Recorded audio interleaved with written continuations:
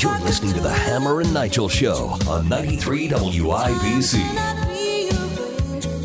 Wow. Rest in peace, Christine McVie from Fleetwood Mac.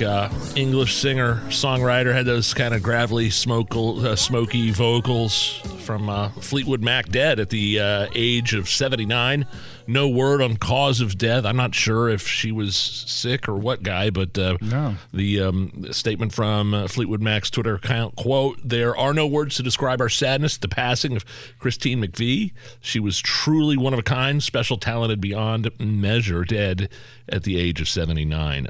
We had music. We had more news today breaking, and I'm kind of mad at Senator Mike Braun. He's been on the show several times, and the last time he was on, we had asked him, look, are you running for governor? It was probably a month or two ago. Uh-huh. He's like, well, I'll make that decision after the midterms. And I go, hey, you better break that news on the Hammer and Nigel show. Right. And, well, of course he didn't. Yeah. Well, I've had him on my show too, but I didn't think I was going to rank in terms of where he was going to make that announcement.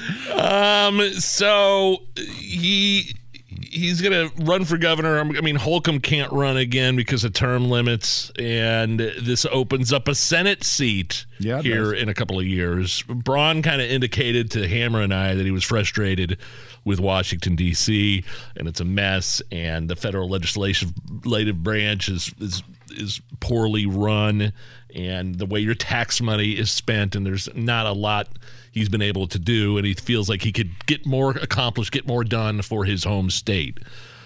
What do you think? Can Senator Braun win as governor, can win an election, and who's going to take that Senate spot more interestingly? Yeah, I think he certainly can. I think people are frustrated. A lot of Republicans are frustrated with Eric Holcomb. I certainly have been. I was frustrated with him during lockdowns and some of the things that even he tried to do and he was unsuccessful in doing, like an executive order that would make it a crime to not wear a mask. Yeah. I mean, I went out in jail for not wearing a mask. Yeah, I mean, I went out on social media. I was very aggressive on that and said that's unconstitutional and that's not going to be enforceable, and I'll be the first one to litigate that issue. And Curtis Hill came out with an official opinion that said exactly the same thing, and that went away.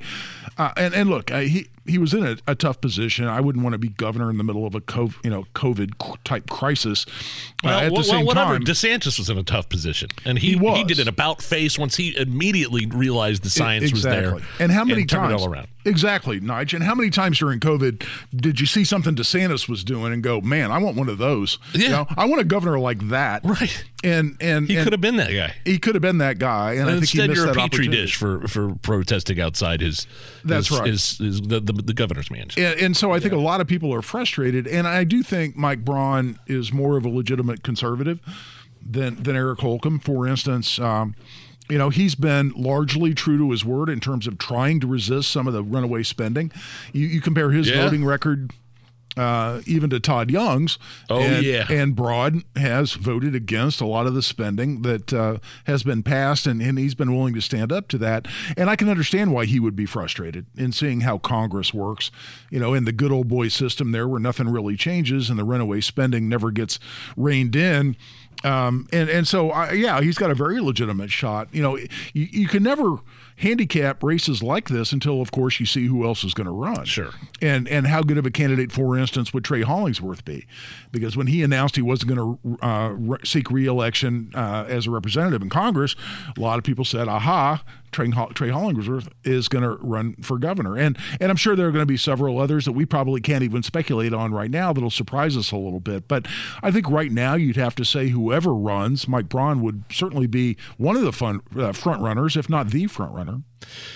Well, and then from a Democratic side, Dr. Jennifer McCormick has been hinting all along that, she's the former state superintendent of public instruction who is pretty radical. I mean, she was all for lockdowns and masks and mandates and mandatory, and she's somebody that's definitely hinting around at that on her side of the party. Sure, and then you've got McDermott, of course, who just got smoked by Todd Young. But you got to believe that if the Democrats were willing to put him up once, they likely put him up again.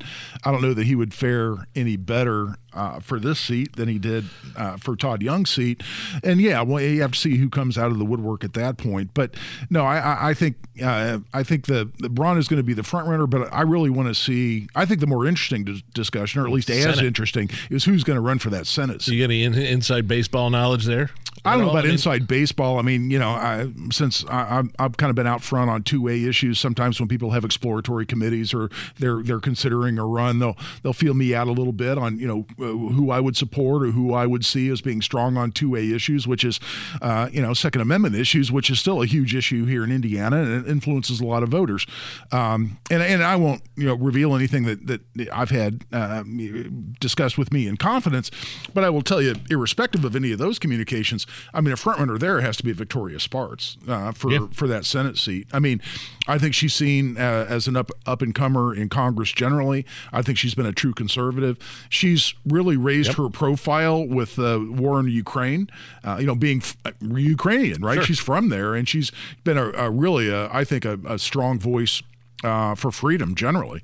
And she's been a true conservative in Congress as well. So for whoever runs for that, I got to believe Victoria is going to be a front runner. At the same time, I'm also a big fan of Jim Banks.